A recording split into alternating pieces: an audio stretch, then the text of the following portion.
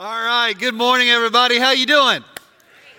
All right. Hey, get your Bible out. Let's do what we do. Let's get into God's Word. If you didn't bring a Bible, there's one at your seat. Open up to 1 Samuel chapter 16. In the Old Testament, the book of 1 Samuel chapter 16 is where we're going to be today. We're launching into a series on the life of King David. Now, we're not going to be able to get through every episode in the life of King David. Hopefully, these weekend messages will whet your appetite to read more on your own. But I do think that we can provide somewhat of an overview for you so you get a better handle on who this man is. You may be going, I don't know really anything about King David. Well, hopefully we'll give a good introduction to you in this series. Really, the importance of King David cannot be overstated.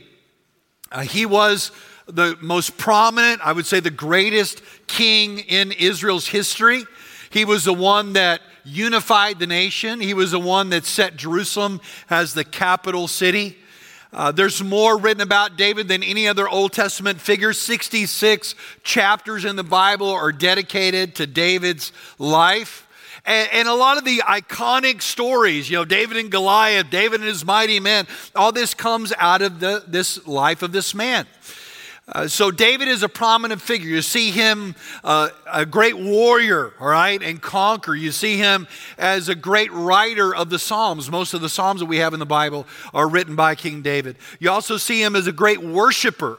He is the one that brings the ark into Jerusalem and that establishes worship in the city and has a vision for a temple to worship God. So all this is a part of King David's life. All these victories, right?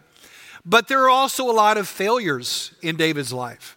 And the Bible doesn't skirt over the fact that there were many places and times that David miserably failed.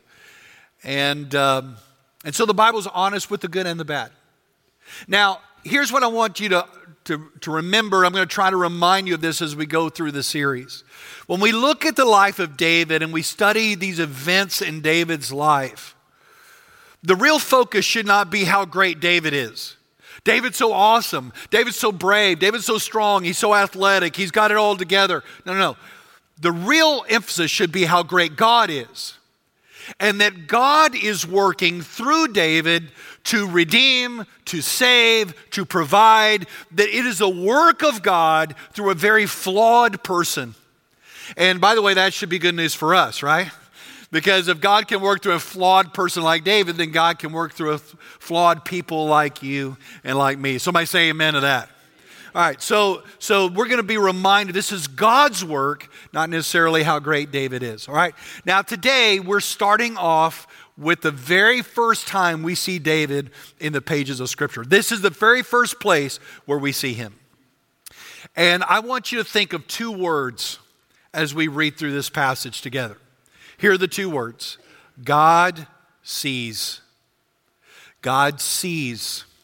That's what you're going to see throughout this chapter, that God sees you. And we're going to look at how God sees you in this chapter together, okay? So, in fact, if you're taking notes, I'll just go ahead and write this first thought down, that God sees your pain. God sees your pain. We're going to look at this, 1 Samuel chapter 16, beginning in verse 1. If you're with me, say amen. All right, this is the word of God. And the Lord said to Samuel, "How long are you going to mourn for Saul, since I have rejected him as king over Israel? Fill your horn with oil and go. I am sending you to Jesse of Bethlehem, because I've selected a king from his sons." Now stop right there. As the curtain opens up on this story, you see Samuel, the great prophet, and he's weeping. He's mourning. He's grieving. You say, well, why is Samuel grieving? Samuel's the great prophet, right? He's the mighty man of God. He's the judge of Israel. I mean, he's the most godly person they've got. And here he is weeping. Why? Well, he's weeping over Saul. Saul was the first king of Israel. You see, the Israel as a nation wanted a king. God was like, hey, I'm going to be your leader. I'm going to lead you like a shepherd leads his sheep. I'm going to be your leader. They're like, we don't want God as our leader. We want a king. I mean, that nation's got a king, and that nation's got a king, and that nation's got a king, and we want a king like them. And so multiple times through Samuel, God warned them, hey, you get a man as a king, that's going to lead you into trouble. He's going to take your taxes. He's going to take your property. He's going to take your sons and put them in the army. He's going to do all these things. No, you don't want a king. And they said, no, we want a king. Give us a king. And finally God said, all right, you want a king? You can have it. And so the first king that they received was King Saul. And at first, man, he looked so great. Man, he was tall, he was handsome, he was with it. He had the right pedigree, everything looked amazing. But almost from the jump, Saul was a huge mistake. I mean, he became arrogant, he became indifferent, he made bad choices.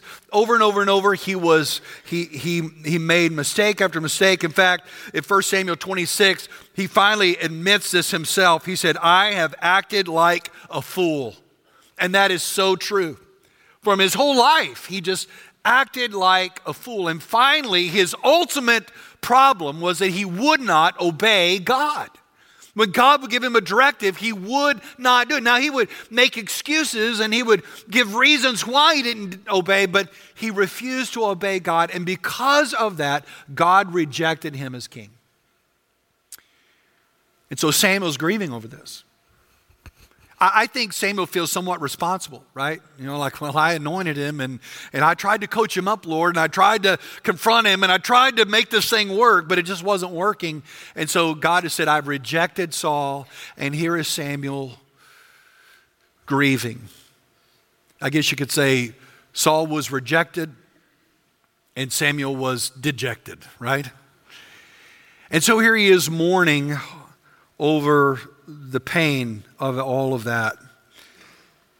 And then the Lord asked Saul a question. Look at it. Look at verse 1. How long are you going to mourn over Saul? Hey, Samuel, how long are you going to replay this over and over and over? How long are you going to keep thinking about Saul and what you could have done to maybe make this thing work? How long are you going to allow this pain to hold you back? How long are you going to replay these issues over and over and over in your mind? How long? That's a really important question for us, because it's easy for us to have pain in our past and replay it over and over and over in our mind. How long are you going to live in the pain of that past? It may be a pain that you've caused. I can't believe I did that. I hurt so many people. I was such a bad influence here. I can't believe I did that one thing. And it has identified who you are. Or maybe it's the pain that somebody has done to you. You can't believe that this happened to you as a kid, or this happened to you as a young adult, or somebody rejected you, or somebody hurt you, or they did that to your children. And this pain is like a big boulder you're carrying around all the time. And it has become your identity, and it's all that you think about, and it's all you replay in your mind. And God is saying, how long are you going to allow this to do this to you? How long are you going to allow the pain of your past to identify you in your present and hold you back from your future? How long? And so God tells Samuel, look at it. He said, fill your horn with oil and go. He had a horn, a container. He said, fill it with anointing oil and go. Now, Samuel knew what this meant. That meant that he was going to anoint a new king, right? He knew what this meant. And I think what God was saying to Samuel is this: Samuel, we're turning the page. Samuel, we're moving forward. Samuel, we're not going to remain where we are now. Now, let me just really be clear. There is a time to mourn. There's a time to grieve. There's a time to acknowledge hurt and the pain that we've experienced in life. That is true. There's a season and a time to grieve it through. But there is also a time to move forward. There's a time to leave the past behind you and to move forward. And here he was saying, Samuel, you've mourned a long time. Now it's time to move forward. I have somebody else to anoint. It's interesting. Sometimes moving forward is hard. Look at verse 2. And Samuel asked, well, how can I go? Saul will hear about it and he'll kill me. And the Lord answered, take a young cow with you and say, I have come to sacrifice to the Lord. Then invite Jesse to the sacrifice, and I will let you know what you are to do. You are to anoint for me the one that I indicate to you. He's like, well, I can't move forward, because if I do that, then Saul's going to find out, Saul's going to kill me. And isn't it interesting that anytime God's wanting to move you forward in life, there's always some excuse, right? Well, I can't move forward because of this. I can't move forward because of that. God, I can never really leave this thing that I'm dealing with. I can't move forward. I just can't. And God said, yeah, you can. Yes, you can. You can move forward.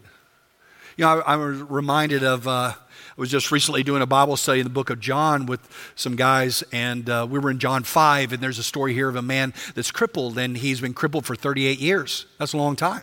And he's sat by a pool of Bethesda for 38 years, hoping to be healed, hoping that one day his day will come. And Jesus comes up to him. There's a whole bunch of people there. Jesus only goes up to him, and he asks him this very strange question. He said, do you want to be well? And that's kind of a duh question, right? Well, of course I want to be well. I'm crippled, aren't I? But Jesus knew what you and I now know, that sometimes you can be in a bad place, you can have pain in your past, and that pain becomes your partner. It becomes that thing that you hold on to. That rejection, that pain, that incident, that thing becomes so much a part of you that it's hard to leave it and to move forward.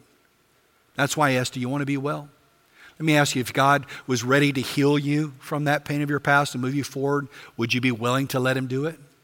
Would you be willing to move forward with God and allow him to do that in your life? Samuel was making mistakes. I don't know that I can. And Jesus said, God told Samuel, yeah, you can. I see your hurt. I see your pain. And I also see a path forward.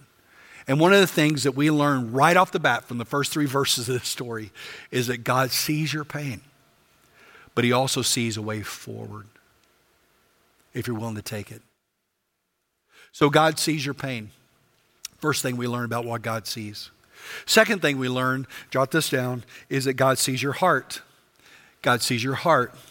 Look at verse 4 through 7. Samuel did what the Lord directed and went to Bethlehem.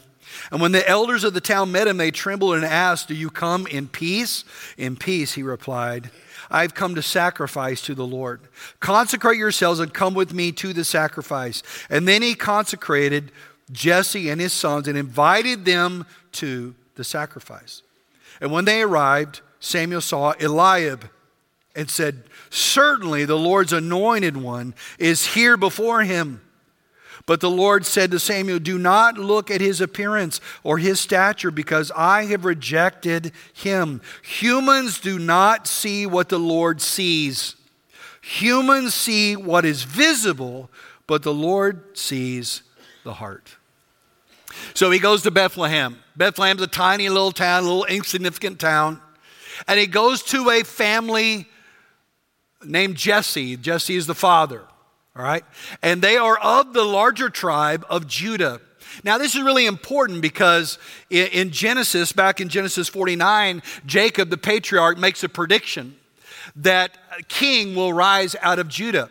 He said, quote, the scepter will not depart from Judah. So if you're going to look for a king, you're going to look in the tribe of Judah. So he goes to Bethlehem, to the house of Jesse, who's of the tribe of Judah, because God is directing him there, because there he's going to choose the next future king. And as he goes there, he sees Eliab. Now, Eliab was the firstborn of Jesse's sons, all right? Jesse lines them up, and he sees Eliab, the firstborn. And he must have been a pretty impressive guy, all right? He must have been pretty chiseled. He probably had a pretty good physique. He probably pretty tall, looked like a leader, tan, just really sharp, had lots of hair. Bald guys appreciate that. And so, he just looks good, right? He looks the part. And Samuel's like, whoa, man, surely the Lord's anointed is here, right? This got to be the guy, right? And God says, no, he's not the one. He's not the guy. And then you need to underline, verse 7 needs to be underlined, starred, highlighted, and circled in your Bible, okay? Humans see what is visible, but the Lord sees the heart. Isn't that true? I mean, you think about that first part, humans see what is visible. Man, we just fixate on the outward appearance. Now, you got to understand, this was written about 3,000 years ago, all right? And we're still fixated on our appearance. You know, just recently, the Today Show teamed up with AOL to do a survey, and they were talking about how we deal with our outward appearance. And one of the things that stood out to me, check this out, 62%, just think of the number 62% of those who are like millennials and Gen Z, that kind of a larger group there, 62% said that they're worried about being judged by their appearance. On contrast to that, only, let me get this right, 35% of baby boomers were worried about being judged by their appearance. I guess that means that the older you get, the less you care, right?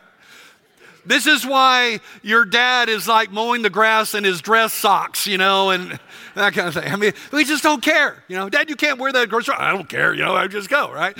Because the older you get, you don't care. You know, we have statistical proof now of that. Let's talk about how often you spend looking in the mirror. Women spend, on the average, 6.4 hours a week looking in the mirror, getting ready. Men, on the other hand, spend 4.6 hours a week looking in the mirror. And of course, you can kind of tell the difference, right? Guys aren't that great to look at. However, 52% of men, even though they spend less time in the mirror, are concerned about how they appear and how people perceive their appearance. So it's not like guys don't care. We just don't have that much to work with. I think that's probably the problem. But I thought this was interesting. There's one body part that everybody's concerned about, men and women alike, that they're concerned about how people judge them on. One body part. Can you guess what it is? Right here. Right here. Right there in the middle. 52% of men are worried about their stomach. 52%. 69% of women worried about their stomach. So everybody just right now, collectively, let's suck in together. All right? Just suck in.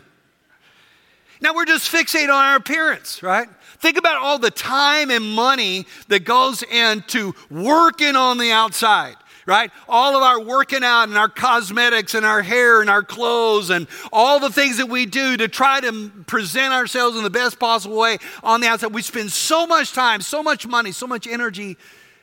But what this verse tells us is this. God doesn't really care what you look like on the outside. God cares what you look like on the what? On the inside. God looks on the inside. How much time and energy and money do you spend working on the inside? Working on your character, working on your spiritual health, working on who you really are on the inside. You see, God sees you who you really are. You know, when you get on social media, you can put filters on stuff. You can edit out stuff. You know, the latest phones, they don't even talk to you about how the phone works, right? They're not talking about, well, the reception's really good, you know, or your phone is going to work really good. No. They're talking about how cool the pictures are and how you can edit this out and you can edit that out and you can put these filters on. You can really look super good. You know, we're so fixated on that, but God sees right through all that and He sees who you really are, the unfiltered you, the unchanged you, the raw you, the real you.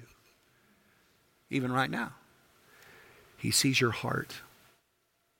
He sees your resentment or your bitterness. He sees your eagerness. He sees your repentance or your lack of repentance. God sees all of it. In fact, the Bible says in Hebrews 4:12 that nothing is hidden from God's sight. Everything is uncovered and laid bare before the eyes of Him to whom we must give an account. That God sees who you really are. And that God wants to not only see your heart, but He wants to change your heart. He wants to clean your heart to make you right with Him. So already we've learned that God sees our pain. God sees our heart. Here's another thing that God sees. Jot this down. God sees where you are. God sees where you are. Look at verse 8. And Jesse called Abinadab, that's the second born, and presented him to Samuel. The Lord hasn't chosen this one either, Samuel said. Then Jesse presented Shammah. This is the third oldest, but Samuel said, the Lord hasn't chosen this one either. Verse 10, after Jesse presented 7 of his sons to him, Samuel told Jesse, the Lord hasn't chosen any of these. Then Samuel asked him, are these all the sons you have? There is still the youngest, he answered, but right now he's tending the sheep. And Samuel told Jesse, send for him. We won't sit down to eat until he gets here. So Jesse sent for him, and he had beautiful eyes and healthy, handsome appearance. Then the Lord said, anoint him, for he is the one. You know, the NFL season ends with the Super Bowl. Most of y'all probably watched the Super Bowl last week, all right? So that's the climax of the NFL season. But the season begins with the draft. And at the draft, of course, all these NFL teams now are drafting the best players they possibly can onto their team so that they have a better team. And so they go through multiple rounds of this draft, okay? But eventually you get to the last person drafted, all right? After you've gone through all the rounds, you get to the last round, and then you get to the last person of the last round. That person actually has a title. In fact, since 1976, this person has been given a name, a title. You know what the title of the last person drafted is? Mr. Irrelevant. Ain't that terrible? I mean, how would you like to be drafted? I made it in the NFL. You're Mr. Irrelevant, all right? I mean, the expectations are pretty low, all right? He's Mr. Irrelevant. He's the last one drafted. Nobody's really expecting much from Mr. Irrelevant, right? However, this last year, the last guy drafted, Mr. Irrelevant, was a guy named Brock Purdy. He was the Iowa State quarterback. Last guy drafted, Mr. Irrelevant, got drafted, picked up by the 49ers, ended up taking the 49ers to the NFC Championship game. Now he's not irrelevant, right? He's one of the hottest quarterbacks that the NFL's got right now. I mean, went from the bottom to the top. He was overlooked, and yet he was a great, great player. Now, when I saw that, I thought about David, right? He's the last draft pick, right? All these 7 sons have been paraded before Samuel. Nope. Don't you have any more sons? And I love what Jesse says. As a matter of fact, I think I do have one more son. Like he forgot him or something, you know? Oh, yeah, I think I got one more. Yeah, he's just out in the pasture, man. He's just watching the sheep. Well, bring him in here. And then it says that it gives them a little description of what David looks like. It says he was handsome. Some versions use the word ruddy. Does your version say that? He was ruddy. The word ruddy, the Hebrew word there means red. So some people think that he was redheaded, freckle-faced. That's probably maybe what he looked like. He didn't really look like a king, more like Ed Sheeran, not a king necessarily, but he was the one. Now, by the way, where was David when he was called in front of Samuel? Where was he again? Somebody lift up your voice and tell me. He was in the pasture. That's right, in the pasture. By the way, the pasture is just not a fast track somewhere, all right? If you get put out to pasture, you would say that today. That's not a great place to be. The pasture is boring. The pasture is mundane. The pasture is monotonous. The pasture is insignificant. And yet it was in the pasture that God was shaping David's heart and shaping David's character. Let me just say this, that there are seasons in our life when we feel like we're in the pasture. There are seasons in our life when we feel like, we're Mr. Irrelevant in an irrelevant place.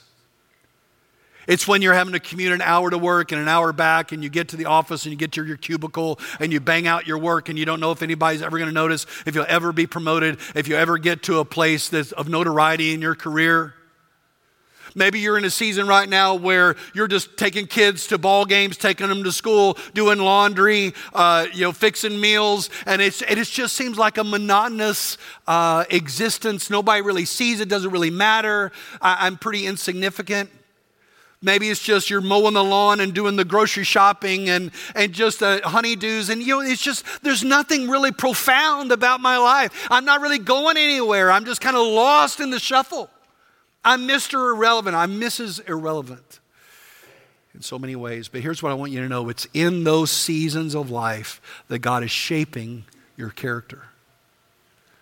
You say, well, how is that? How could God be shaping my character when I don't feel like I'm doing anything? Well, let me tell you this. There's some things you learn in the pasture you don't learn anywhere else. You learn how to hear from God. You learn to be still enough to hear from God. Where do you think most of these Psalms came from? Okay, David's drawing from his time in the pasture that he wrote some of the most beautiful Psalms. The Lord is my shepherd. I shall not want. He makes me lie down in green pasture, leads me beside still waters. He restores my soul. Think about that. You learn to hear God's voice. You learn to be patient. Here's another one. You learn to endure. You learn to be faithful in the small things before you can ever be faithful in the larger things. I tell you what, I remember the first pastorate where I was the lead pastor. It was a wonderful church, still love the people in that church, but the ministry was hard. It was in the inner city. There was just a lot of challenges there. And I can tell you, pastors are human too. You probably think we just live here at the church, and we don't ever venture out into the population, but we actually live normal lives, all right? We're just kind of normal people. And I can remember one time I was just really discouraged. I didn't tell anybody this. I probably told Liz, but that was about it. I thought, Lord, surely I can do something else. I mean, I could sell shoes. I could do lawns. Surely there's something else I could do to make a living because I'm just so discouraged where I'm at. And I can remember the Lord saying, you know what? You didn't sign up for this. I drafted you. This is your assignment. Just gut it up. Just do the work. Just be faithful. Just show up. Just do your job. And you know what I learned? In that difficult season of my life, I remember learning some things about how to disciple people and how to lead people and how to plant churches. All the things that we're doing now that God is blessing all over the world, guess where I learned it? I learned it in that small church that I thought was irrelevant. Here's what I want you to know.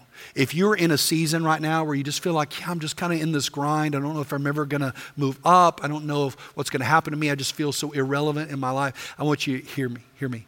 Just embrace the moment. Embrace the grind of it. Embrace the monotony of it. Be faithful unto the Lord. Lean into it. Let God speak to you. Let God train you. Let God prepare you to trust Him and to wait on Him and to persevere and endure. Let Him do His work in you because He's preparing you for greater things. That's what He was doing with David. He was preparing him for something greater while he was in the pasture. God sees right where you are, and God's preparing you right where you are for greater things. So God sees your pain. God sees your heart. God sees where you are. But that kind of leads us to the last thing, that God sees what's ahead. Look at verse 13. So Samuel took the horn of oil and anointed him in the presence of his brothers, and the Spirit of the Lord came powerfully on David from that day forward. Then Samuel set out and went to Ramah. It says that Samuel anointed David. The word anointed there is mashech. Mashech. It means literally to cover. It means to smear. When they anointed a king, they didn't just put a little droplet, on their forehead. They would pour the oil on their head, and it would, drip off their beard and puddle on the floor. I mean, it was a smearing, a covering, and it was an idea that they're going to anoint a king or they anoint a high priest, and this was setting them apart for this greater work of service. Now, by the way, this was the first of 3 anointings of David. The other 2 would be public anointings as he would move into significant roles of leadership, ultimately to be the king. But this first one was a private anointing. Only his family was with him. And this one had a spiritual significance because it says at that moment, the Spirit of God came powerfully on David from that day forward. Now, this is really the secret to David's success. As we go on, next week we're going to talk about David and Goliath, all right? You know that story. But as we go on, we're going to start to see some successes in David's life. But don't misunderstand. It wasn't that David was just so athletic or David was just so awesome or so courageous. He was so good, so talented that he really rose up through the ranks and became great because of who he was. No. The reason why God used him in those powerful ways is because he was filled with the Spirit of God. That he was surrendered to God. And that God filled him and used him for a greater purpose. And that's always the way it is. I mean, I don't care what story you're looking at in the Old Testament, you see this over and over and over again. God uses flawed men filled with the Spirit to do his work in the world.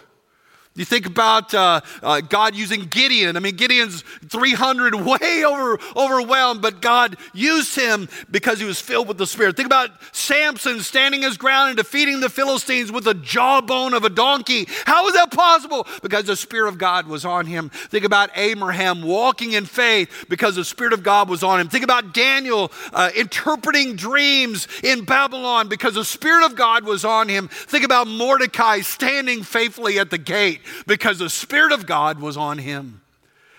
Now, the reason why that's important is because God uses flawed people filled with the Spirit to do his work, and that includes you. That's what God wants for your life. God wants to take you as flawed as you are. He sees your heart. He wants to clean your heart and fill you with his Spirit so he can use you for his purpose. That's why you exist. That's why you're here. And that's what brings glory to God. So as it was with David, so it is with us. But there's more to the story here. You say, okay, end of story. No, not so fast. Not so fast. There's more to the story here. God saw David's future, what he's going to do with him, but God saw past David. Think about skipping a rock, right? When you skip a rock, it hits the surface of the water, but then it shoots forward. God saw David, it skipped, but then also he saw beyond David to someone greater than David. David was anointed, but he saw another anointed one that would come. Mashech means anointing. Mashech is where we get the word Messiah. The Greek word Christ means anointed one. That God was looking past David to another anointed one, to another Messiah, to another Christ that would come. Just as David was of the tribe of Judah, so another one would come greater than David from the tribe of Judah. Though David was a king, another king would come, an eternal king. Just as David was born in Bethlehem, 1,000 years later, another would be born in Bethlehem, greater than David. David is, and all the way through Scripture, he is a foreshadowing of Jesus. He is a foreshadowing. So when we see David in these great victories, you're seeing a foreshadowing of what Christ will do and how Christ is and our hope and our foundation in Jesus Christ. And the reason why that's important is because it's only when we're in Christ that God can see us for who he wants us to be. When a person is in Christ, then God sees our pain, but he brings us to healing.